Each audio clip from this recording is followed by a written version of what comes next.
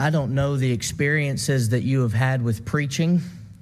Perhaps you are an individual that kind of looks at preaching in a negative light because maybe you had a family member who preached and they weren't treated very well by their congregation.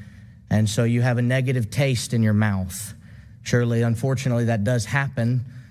Perhaps that you look at preaching as so many of us do with the fondest of memories, with all of the wonderful blessings that come from it, and seeing it as a noble profession and something that needs to be held by more and more people, especially today. And as you and I think about our subject at hand, how shall they hear without a preacher? I'm reminded of our world's turning away from sound doctrine that's been taking place for several decades now. Our country did not become this way within the last 10 years, within the last 20, or even the last 30. It has been building toward that because at one point someone, and then their neighbors and their communities and then even churches started to say, well, maybe the Bible doesn't really mean that when it says that. And when that started to happen, elders, deacons, and even preachers began to say the same things. Our world is much like what we find in 2 Timothy 4:3 and 4, having itching ears and turning aside to false doctrine to be pleased, to have our needs satisfied instead of the needs of the Savior. We want to be glorified, it seems, instead of glorifying God. And so today our text at hand is Romans chapter 10 and verse 14, and we need to look at the purpose of preaching in the first place, to find out why it's so important for a gospel preacher to be on this earth and why we need so many of them. And I'd like to set the stage a little bit here by talking about something that perhaps you've seen on YouTube or television. I've never really seen it on television. I only find it on YouTube or Facebook. But there is a popular program where people are gathered together in an auditorium and someone is assigned to speak on a topic. It's called a TED Talk. And that conversation that is had between the speaker and the audience is usually about some type of subject that is trying to give the audience a better view on how to tackle X, Y, or Z. One of the most memorable ones that I've seen is by someone who says that he is a procrastinator. And he talked about what it means for him when he's given an assignment to try to accomplish getting that thing completed and how difficult it is. He says he feels like he's at a ship without a sail. And then all of a sudden he says, but what if I was in a boat instead of a ship? What if I was in a car instead of a boat? And he says, and now you see my problem. And the whole time that he's speaking, you can hear a pin drop. Everybody is hanging on every single word because they want to get just one little drop of information that they can then take and say, that will make me better at tackling that subject. And in truth, when you and I think about preaching the gospel, it's no different. We seek to stand in a pulpit and give guidelines on how to tackle a subject, whether it be the ability to show love to our brethren or to the community, or whether it needs to be something that has to be corrected because the scriptures teach that it's sinful. We stand in a pulpit and we give guidelines on how to handle that subject. But we're not as popular as TED Talks. We don't have the same audience showing up to the sermons and to the assemblies at times because they deem what we have in this world, it looks at it as worthless. Won't profit me anything. It won't get me anywhere. I would rather learn how to be more efficient in the home and cleaning my house and listen to somebody talk about that than learn how to get to heaven. We wonder why our world is so messed up. We wonder why we're going down the path that we're going. It really shouldn't be all that surprising. And so we've got these guidelines that we have to give because you and I need to understand that proclaiming the gospel is not just simply getting up, looking well-dressed, and saying some things that are going to give people a positive message or even something that is a call to action, and then we all go home and try to beat the lunch crowd. That's not what preaching is. Preaching is the most important profession that any man could have. And for a long time, I did not believe that. As a little boy, I said it because I thought I needed to. And then I grew up and I thought, I can't be a preacher. I'll be a sports commentator. And then in high school, I began to do some research on that subject of what you had to do. And I realized if you're not a player or one of the most skilled journalists ever, you're probably not going to be a commentator someday on the sports talk shows. And one day it finally hit me. Why am I so concerned with wanting to talk about sports when I can talk about the Bible a whole lot easier? Why am I so concerned with being involved with secular work when I can embark onto the work that will change lives, not because of me, but because of the power of the gospel? And it was a privilege to serve in local work for 5 years. It's a privilege now to be seeking more men to serve as gospel preachers, because in truth, there is no greater profession. This is it. And the purpose of preaching is found in our text takeaways. If you'll look at Romans chapter 10 and verses 5 through 12, as I'm speaking to you about the subject, be reading over those verses, I want you to notice that God knew from the beginning, before the foundation of the world, Revelation 13:8, that man would mess up and need a Savior, which gives me a whole bigger understanding when I read in Genesis 3 that God tells the serpent, I will put very, very big hurt upon you. That's the MJC version. I'm going to hurt you. You might bite the heel, but the heel is going to stomp your head into the ground. God knew that Jesus would be a lamb slain before the foundation of the world. And when I read through the Old Testament now, I have a greater understanding of that, because he didn't do this overnight. He could have within a moment just said, okay, that's it, sins are forgiven. I don't think humans would understand the seriousness of sin if he had just done that, though. I think he understood that about us. And so he began to embark on this journey that we find through the Old Testament, where he gave a law. And the law, according to Romans 10, 5 through 12, as well as even Romans chapter 7, was a law that man couldn't keep. Not because the law had a problem with it, but because man has a problem with himself. He is not a perfect person. He cannot be a perfect person. He's a sinner.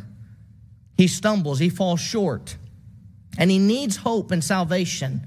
And so when you and I hear a gospel sermon preached, and as a gospel preacher, when we preach a sermon, we preach, and the whole time we are praying for somebody in the audience that morning to make that good confession.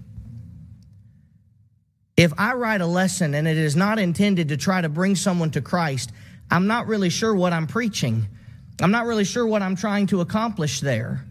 If the end result of what I'm saying and what I'm doing and what I'm studying and then outlining and presenting does not at least give people the opportunity to know there is a God, he has a plan, and you need to follow it, then I have not preached a gospel sermon.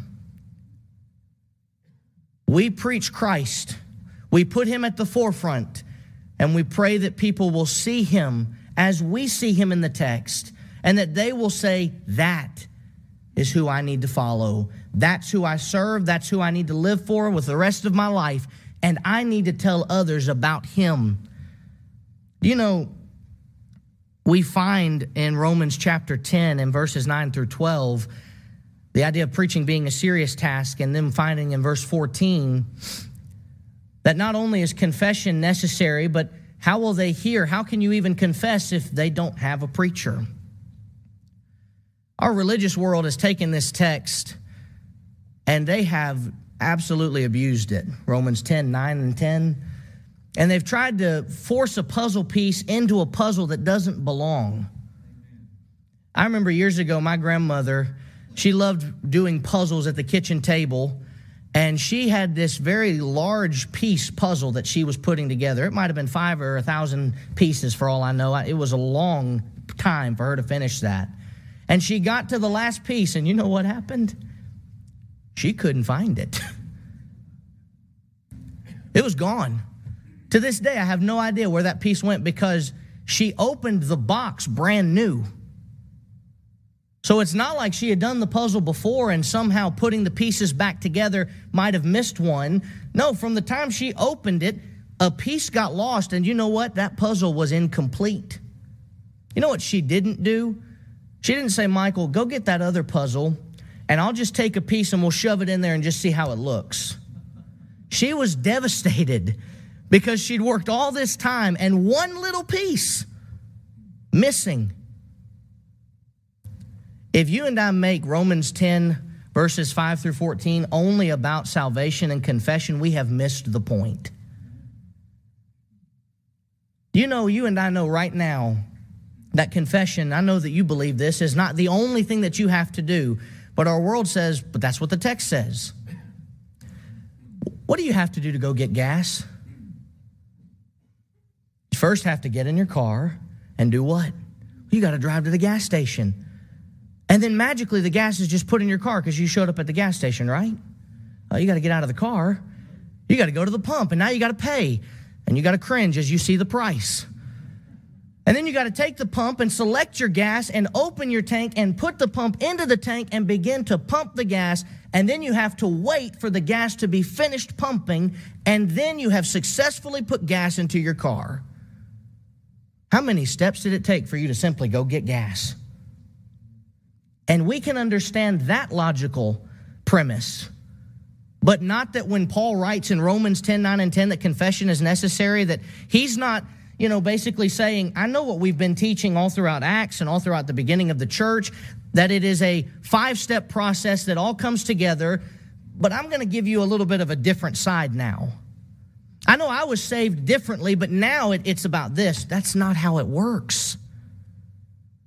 And we've taken confession and we've argued about what it means in Romans 10, 9, and 10, when in reality, it really seems to be more about we're praying that people in the audience, people that are listening, would confess Jesus, that would lead them to the rest of the steps needed to become saved. And preaching is such a serious task. I grew up in a preacher's home, blessed to travel all over the world and see different people and meet different congregations and elders and preachers. And I then came to the Memphis School of Preaching as a student and sat at the feet of great men. And I'm envious of our students now who get to sit at the feet of men that were not teaching when I was in school. And I'm envious of the men who got to sit at the feet of Brother Curtis Cates and other great men that we know that have gone on to their reward. I look at those preachers and I have a lot of respect for them. And it can be easy in a week like this to get caught up in what we might call the lectureship haze, where we see such a great lineup of so many speakers that we believe in the brotherhood are some of the top-notch speakers that we have that can truly preach the Word of God and give it to the people in the most simplest of ways. And it can also be that someone may look at that and think, if I want to be somebody, I need to become a preacher. That's not a wise conclusion to make. Preaching is not to make a name. I wish that we could simply just say tonight we have a Christian preaching. We're not going to do that, of course. That'd get quite confusing after a little bit of time, especially at a lectureship, wouldn't it? And so, yes, there is some name recognition to it because you have a name, and that name's going to be said to people.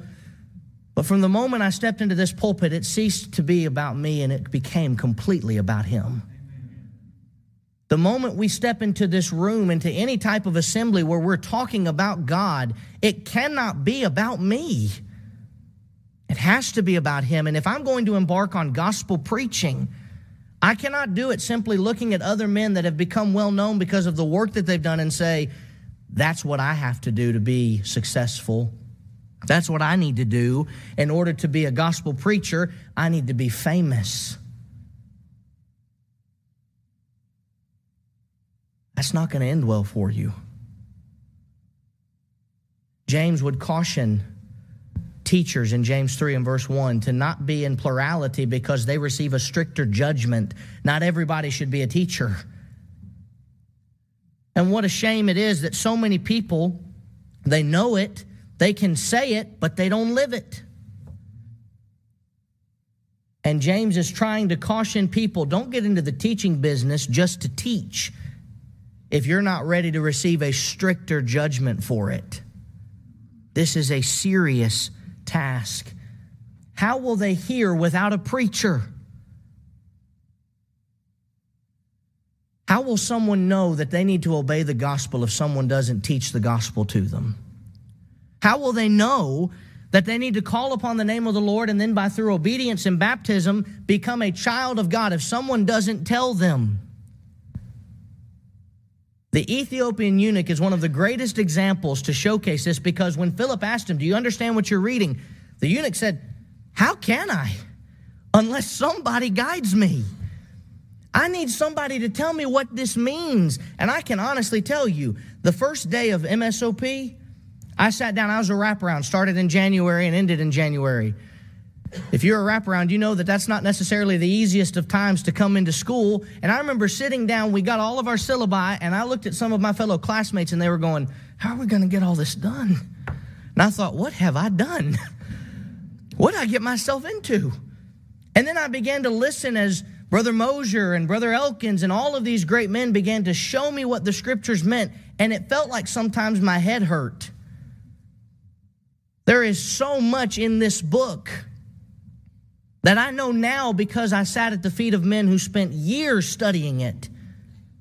And there are so many people outside these walls and outside the church that don't know that stuff.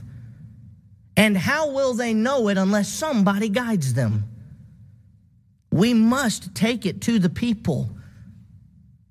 There is such an important task in preaching, and it is not to be taken lightly. How shall they hear without a preacher? And you know, elderships and deacons and members and congregations do have a responsibility for being able to sniff out error. But even the greatest of congregations can be duped into following after something that they shouldn't. I think that sounds like Galatians 3:1, doesn't it?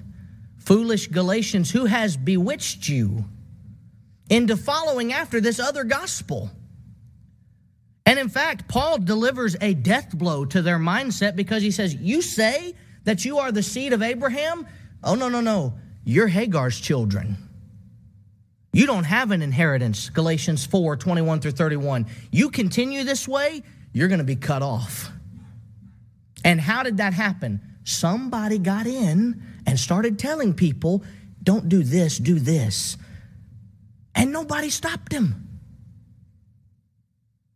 And so we know that can still happen today, and it does. If you were to get onto YouTube right now and do a simple Google search of the name Kenneth Copeland, you would find hundreds of videos that have garnered in total millions of views. And it's not the gospel. And you read some of the comments and your heart should break, because there are people out there believing that that is the truth. How shall they hear without a preacher? Preaching is such a serious task, but it's also something that we need to think about. Sound preaching does not always guarantee success as our world looks at success. How do we judge a movie by its success? How well does it do at the box office? Or a best-selling novel has to be best-selling to be called that. And in fact, people who have become a novelist are only able to be called a novelist if they've written a novel and they continue to have that novel be so well that it's, hey, that's a writer, that's someone you need to read. You need to be looking at their work. I read recently Mary Higgins Clark. You might know the name. She wrote books for years. At the time of her death, had a $140 million net worth. Pretty successful writer. What if her first book was awful? Didn't get published? And what if nobody would pick her up at that point? Nobody'd know her name. She wouldn't go down in history as a successful author. We deem successful restaurants by how well they do, by the amount of money they make versus the amount of money they owe. And then sometimes we look and we try to put preaching into the same mindset. How many people have you brought forth? How many people are Christians because of your preaching? You know, Jesus preached for 3 years and is widely considered, if not completely considered, to be the greatest minister that's ever walked the earth. We know that he is. Anybody that would disagree with that needs to have a little bit of a history lesson and a biblical lesson. And Jesus was so successful, wasn't he? The people loved him. They all followed him. Nobody ever had a bad word to say about him. Jesus walked around and everybody just said, let's all go follow him. No, John 6, verse 66 tells me what John 6, 41 through 65 was leading up to. At that time, many of his disciples, not the people that were just there listening, people who had been following him, many of them did what? They turned and walked with him no more. And we find in 1 Peter 3, 20 and 21, you think about Noah. How successful was Noah? Only 8 souls made it onto the ark. Even though we find in 2 Peter 2, 5 that Noah preached for 120 years. Countless apostles, disciples, prophets, Christians have preached the gospel and nobody's come forward to it. Were they all unsuccessful? By the world standards, they'd tell you yes. But I love what Brother McCoy said in his chapel speech this morning. We are successful the moment we open our mouths to share the gospel. That's what it's all about. And sound preaching will not guarantee you the success that maybe the world tells you that you should have or the things that you want to see, because honestly, you can go home some Sundays and think, did anybody hear me? That one brother that the elders asked me to preach a sermon on this subject because he needed to hear it, the devil told him to go take a vacation apparently because he's not here. Now what? I've wasted that sermon on him. He's not even there to hear it. He's gone. And you go home and you wonder, am I doing anything? Am I making a difference? Noah made a difference. Because for 120 years, people had the chance. Jesus made a difference. Because every day, people had the opportunity and the chance to follow him. It's not their fault that they didn't listen. And if you and I will get up and show people Christ and show them the book, and nobody follows, that's not my fault. And it's not yours either. I won't have a better success rate than the Lord, will I? Will you? Preaching, as we look at it, may not guarantee the success that you think it should, but you're successful. And I want to shift now in the second place this morning to talk about the power of preaching like Jesus. If he is the master teacher, and he is, and he's the minister that all of us should pattern ourselves after, then what should we be doing? We should be preaching and living like he did. But I want to ask you a question, and I wish I didn't have to ask it, but unfortunately it needs to be asked. What if Jesus treated preaching like so many of our preachers today do at times? What if Jesus came to earth and completely said, you must respect me, you must revere me because I'm going to be your ruler while on earth? Is that what Jesus' mission was? Was he trying to become so popular with the people that they would all listen and respect him and that he would be a people pleaser so that he would have a mass amount of following? No. In fact, at one point, they tried to take him by force to be king. And he said, I'm not doing that. And even when he was faced with death, he tells Pilate, my kingdom's not of this world. I'm not here to be an earthly king. Sometimes, in some cases, with some ministers, that's kind of what it seems like. Look at what I did. Look at what I'm doing. What a blessing it is to be known by this person who I love so dearly, and I've known them for so many years and they love me. So what? I don't recall Jesus saying anything like that during his ministry. I don't recall Jesus going over to people and telling them over and over again all of the things that he had accomplished. And we'll say more on that in just a moment. But it seems at times we've seen a shift in preaching to make it more about the messenger and not as much about the message. And I do think that social media is a part of that. We're so desiring to share good news that we don't necessarily stop to think about how we're wording some things. Maybe the next time before you or I hit post, we should go back and read all those possessive words that we use there. I, me. Where's him? Where's he? It's not about me. It can't be about me. Jesus did not make it about himself when he was on the earth. In fact, Jesus said, the Father's the one who sent me. On all of the verses that are on the screen, Jesus would point people time and time again, look to the Father, look to the Father. Yes, I'll draw all men unto me, but that's because I'm the only one that can do that. I can't draw all men unto me. Michael Clark can't do that. You can't do that. No man on this earth can do that. Only Jesus could do that. And so when he says that, it's not an arrogant statement. It's just the truth. We cannot have our preachers looking at ministry as all about them, because Jesus didn't do that. And so what if our preachers started trying to see ministry like Jesus sees it? What would happen? What do you think would take place? I mentioned a moment ago that Jesus never bragged about his accomplishments. I don't recall a single scripture where Jesus went to his disciples and said, guess what I told the Pharisees and the Sadducees today? You're not going to believe this. I got them. Oh, they thought they had me. And then I told them this. Or you know what? I was just taken. This woman was brought to me who had been caught in adultery in the very act. And they were all asking me to pronounce judgment upon her according to the law. I didn't even look up at them. Oh, I showed them. And I scribbled some things on the ground and I said, he that's without sin cast the first stone. And you know what happened? Everybody left. I did that. Or did you know that somebody came to me by night and called me good teacher?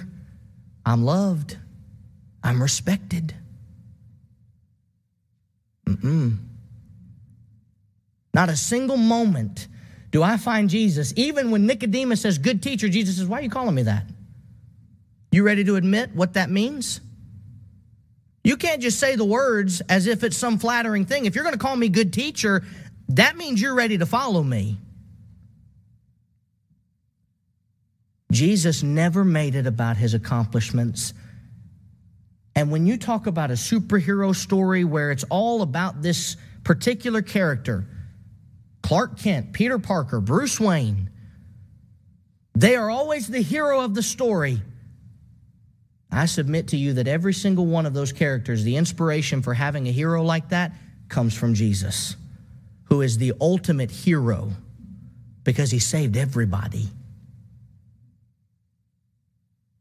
So much money can be made at the box office right now watching fictitious heroes fight against some type of fictitious army and villain. There's nothing wrong with enjoying some good, clean fun when it's there. But we enjoy that, and we make that kind of be the litmus test, and yet Jesus is the whole Savior of the world. He really did it. It's not a comic book. It's not something that I close the book and then think, well, maybe they'll make another issue of it. Maybe they'll release another story. Savior of the world. If I start to see preaching like Jesus, I would realize, and so would all of us, that the scope of our work goes beyond recognition. Does Jesus know you? I know he loves you, but does he know you? Matthew 7:21-23 gives one of the most haunting pictures of the judgment day, where people are standing before Jesus and saying, we've done many wonderful works in your name. And Jesus says, I have no clue who you are. I don't know you. If I die today and I go down into a grave that is unmarked and no one ever knows what I've done, what I've accomplished on earth, no one ever knows that I existed, it won't matter because Jesus knows me. And when I start to see that as the sole purpose of my preaching, to make sure that Jesus knows me, but also that others know him, I will see ministry like Jesus saw it. But also, when I think about seeing ministry like Jesus, we would see souls and not just some pat on the back. I I thought it was interesting when I studied about this that we find in Acts chapter 8 and verse 39 and 40, and I'd like you to turn there for just a moment. We mentioned the Ethiopian eunuch earlier and how he said, "How can I understand except some man should guide me?" And so Philip opened the scripture that was being read and considered, and he preached Jesus to him. And the natural progression came to be that they passed by a body of water. And the eunuch said, "Here's water. What keeps me from being baptized? Who's going to stop me? I know that's what I have to do." And so they both go down into the water, and they rise up out of the water. Now notice Acts 8:39. When they came up out of the water, the way the Bible says it is it's almost immediate. The Spirit of the Lord caught Peter up and took him away. "You go preach somewhere else now, Philip." It's the eunuch who stayed behind, rejoicing and telling everybody what had happened. In fact, in verse 40, we get an even better picture of this because we're told, passing through, Philip continued to preach in all the cities till he came to Caesarea. I thought he had to stop off and tell everybody what he'd just done. Thought he had to go by to the local area and the local church and let them know what he had just accomplished. The Spirit says, "You go keep preaching." And Philip just said, "Okay, I'm going to go keep preaching." Even Paul, who we would consider to be one of the greatest writers of the New Testament, one of the greatest contributors to what we understand about Christianity through his pen and the inspiration of the Spirit, would say of himself, "I am the least of all the apostles. I am the chief of sinners. I am not worthy for what I've got." No patting on the back. The only time you really read Paul patting himself on the back is when he says, "I fought the good fight. I have kept the faith. I've finished my course. And now there's that crown waiting for me. I'm ready to go." If I see preaching like Jesus sees preaching, that will take over my life, and the world can be turned right side up again. In Acts chapter 8, I find it amazing to find that all these Christians are being persecuted and scattered throughout. And Acts 8:4 says, "Therefore those that were scattered abroad went everywhere preaching the word." If you know me well enough, you know that I'm a big Steelers fan. Don't judge me on that. We're going through a rough offseason, okay? Do you know how the Steelers became one of the more popular teams, though? You know the history behind that? Years before, maybe 5 years before they became a Super Bowl winning team, the local steel mill that was in Pittsburgh had to shut down. And it scattered all these steel workers throughout the country. And all of a sudden, all throughout the country, you started seeing Steelers fans popping up like weeds. And they're not shy about telling you that they like their team either. I know I'm not. Therefore, they that were scattered abroad went everywhere preaching the word. They weren't shy about the very gospel that almost got them killed, that almost got them persecuted. They continued doing it. Though they were scattered, they said that's not an excuse to not preach the gospel. That's counting the cost. Understanding like Jesus did that by preaching the gospel, giving the saving message, I'm going to die. And all of those in Acts 8, they said, we're willing to die too. And today, though we don't face persecution like they did, maybe we will at some point, we should have the same mindset, even if persecution to that degree comes back to this country. I should be ready and willing to die for the gospel.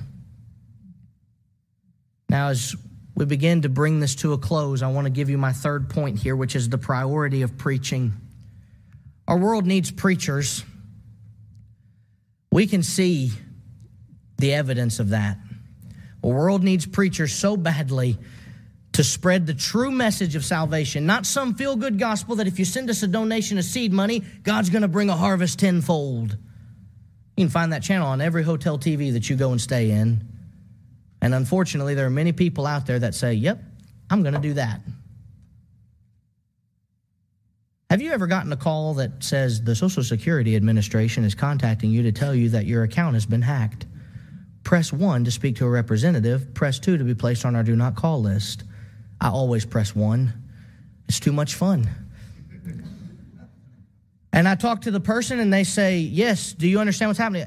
I understand I've lost all my money because all I had was in Social Security and I don't have a dime left. And click, they hung up. I wonder why. They just want my money. They're trying to scam me. But you know, unfortunately, there have been sweet people who have picked up that phone and believed it, and they've sent anything that they've asked to send. Duped. Bamboozled. And right now, there are so many gospels out there. It's the same thing. Oh, no, you don't have to do that. No, that's how we used to see that passage. It's really this way now. No. Our world needs preachers. Men that will stand in the gap. People who will plant their feet and stand tall and tell the world, you move back. I'm not yielding. I want to give you some encouragement as we close, though. And if you'll permit me, I want to give you 10 reasons why you can be a preacher. If you're a gentleman out there that is desiring to preach, these are reasons why you can do it. Number 1, there are billions of souls at stake. We are rapidly approaching adding another billion to our number. We're getting close to 8 billion souls. And every one of them need the gospel. Every one of them need to hear. They need to know. And it is so much easier today to spread the gospel than it was 60 years ago, because I can sit down in my easy chair and take my phone out and go live and tell people about the message. I can send an email. I can send a text message. I can call somebody on the other end of the world. I don't even have to pay. There are some apps out there that let you do that for free. There are billions of souls at stake. They need a preacher. Number 2, churches need sound doctrine. Church isn't going to be sound by accident. I want you to think for a moment, if you had a youth group growing up, how are they doing? The harsh reality that we sometimes see with church youth groups is that they grow up, and in a lot of cases, not everyone stays faithful. And what was once a source of comfort and encouragement now is frustration to look upon the old pictures and see that was when they were faithful. They're not anymore. Churches are not sound by accident. Not every eldership is good. Not every membership will do what needs to be done. And so they need someone to stand up and tell them. We called it moving sermons. Brother Mosier said that, and he also said, don't quote me from your notes. I got that from my 1 Corinthians notes.